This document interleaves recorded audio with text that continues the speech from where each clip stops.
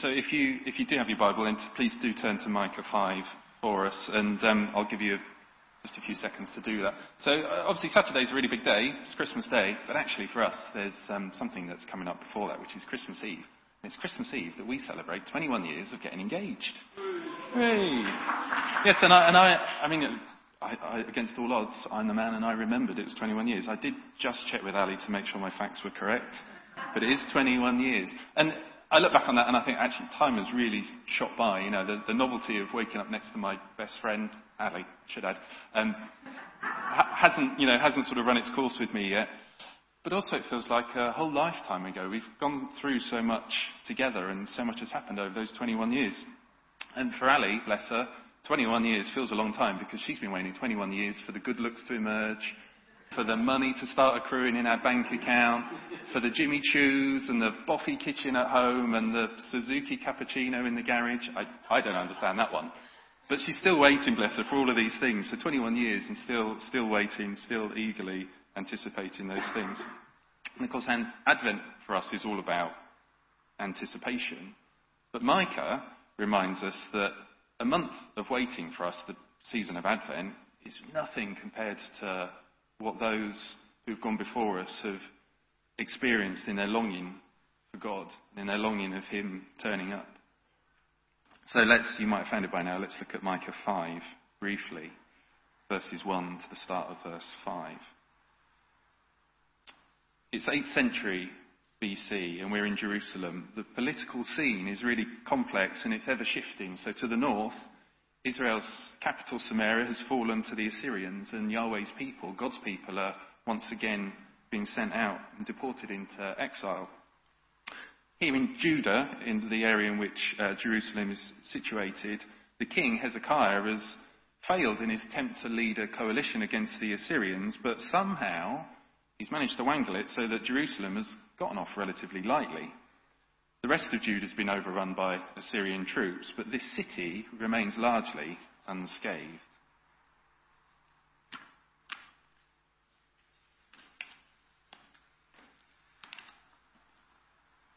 Can't turn my pages, that's the benefit of an iPad, isn't it? But the fact Jerusalem has been saved from the worst of Assyrian occupation has actually blighted it with a different but equally, if not more significant, set of problems. So Yahweh's people have now become blindly confident in God's protection over them and their city. They saw Yahweh's guardianship over them as some sort of dutiful necessity from Him, not an exercise in His voluntary grace. The Lord had become to them a one-sidedly forgiving and benevolent deity, some sort of grandfather figure. And now no longer united in their suffering together, these people, God's people, start to become fragmented, and you start to see the division of the haves and the have-nots, and religious leaders begin to become less just and more oppressive over those for whom they are stewards. They start to abuse their positions of power. Things are becoming really distorted. And then Micah turns up, commissioned by God Himself, this humble man of the people. We know very little about him, but we do know he's a humble man of the people, and he comes in and he proclaims a similar message to the prophets Amos, to the prophet Hosea and Hosea who've gone before him. First, he proclaims deep lament. Then, it's about looming punishment. And then thirdly, the hope of salvation.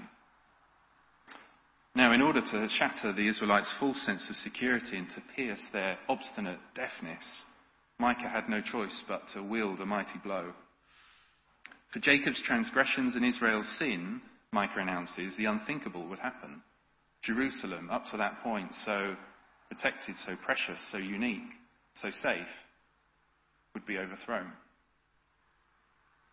In verse 1 we see, it says, "Marshal your troops, O city of troops, for a siege is laid against us. They will strike Israel's ruler on the cheek with a rod." This is about calamity overcoming both the capital and the king. Hezekiah's reputation would go down the pan along with his realm, and being struck by a rod on the cheek by an enemy is a real terrible sign of humiliation for a once powerful monarch.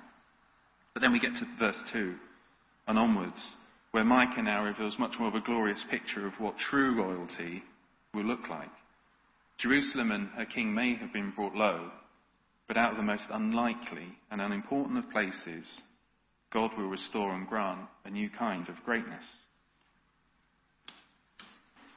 This new ruler will be of kingly lineage, guaranteed to lead the nations under the authority and in the strength of the Lord himself. The one who emerges may only be a shepherd of the flock, but make no mistake, royal blood flows through his veins. See how amazing this is. Never once did Micah entertain the idea that Yahweh would get so fed up with his people that he'd transfer his allegiance to Israel and he'd give his loyalty and his love to others, to other nations. He could do what he liked with them, and yet, were the people of Israel to perish, the Lord would simply be without a representative among the nations. There would be no substitute, there would be no stand-in, no new mice recruited to defend this line of Judah. Yes, his people would suffer the consequences of their sin, but whatever they did, wherever they turned, however shriveled their memory, they would ever be God's people. So what happened? Well, the reality is that about 700 years has to pass before the true ruler of Israel would come out of Bethlehem. And that's a lot of waiting. Generations of Yahweh's people would have been born into this hope of salvation. They would have heard it through the generations before them. It would be in the collective memory of them as a people. These words of Micah and the other prophets. And then they would reach their death mats, only to wonder why the promises of Yahweh still remained little more than the optimism of men. And of course the situation wasn't hugely different by the time the curtain rises on a young Mary and her fiancé, Joseph, making their arduous way to Bethlehem. The Israelites remained scattered. The old school prophets had long gone, and an eerie silence now continued to encircle the people. Those living in and around Jerusalem were still occupied. They still found themselves in a land of the other, this time occupied by the Romans. The ruling elite were corrupting religion, playing politics, and keeping themselves anaesthetized from the pain of the masses. Advent reminds us of this vast waiting, this aching of God's people in the past, holding tight to the fading light, wondering if theirs would be the generation that at long last would be celebrating the triumphal entry of the long-awaited Messiah into the city, to the holy city, at last to overthrow their enemies once and for all. And Advent also prompts us to ponder the promise of Jesus' return in our own time and in our own day. If history tells us anything about the working of God, it's not to mistake silence for inactivity. Along with those believers who have gone before us, we too can find ourselves waiting in an eerie silence.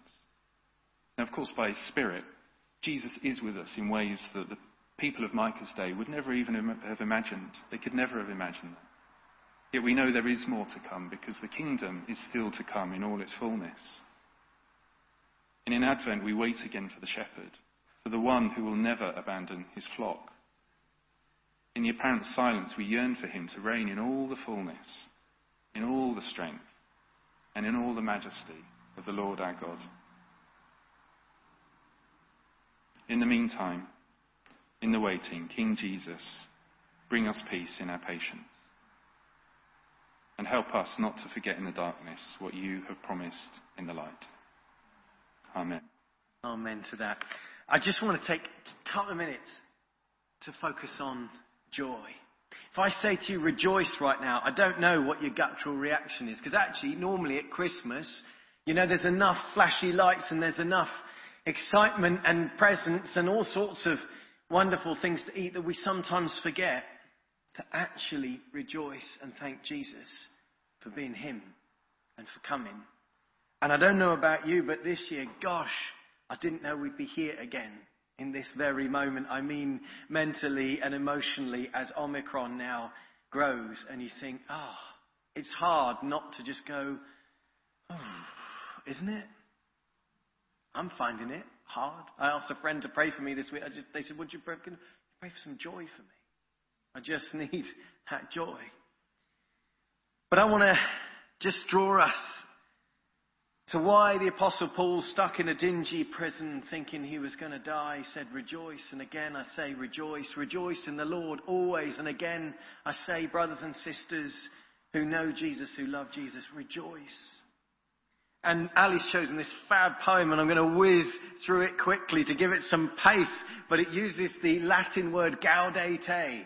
We've all heard that Steel span, haven't we? Gaudete, gaudete. It's that one, but it's Latin. It means rejoice. And this poem captures some of the little things we rejoice at Christmas, and then the staggeringly huge thing of Jesus is coming. Poem by Brad Reynolds goes like this. Because Christmas is almost here, and because dancing fits so well with music, because inside baby clothes are miracles, gaudete.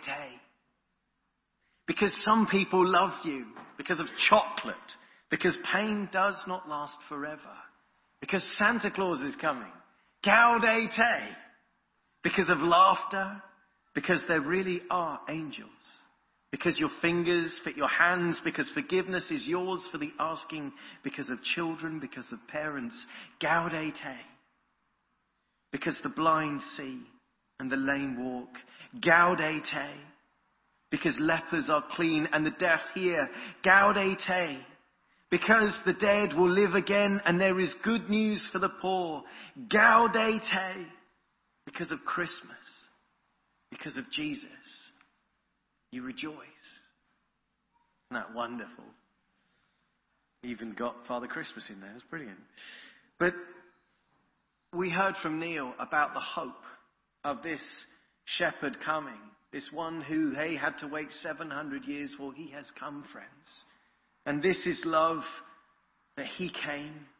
This is love, not that we love God, but that God loves us and sent his Son. And his Son loves and watches and cares and protects and nurtures all of us.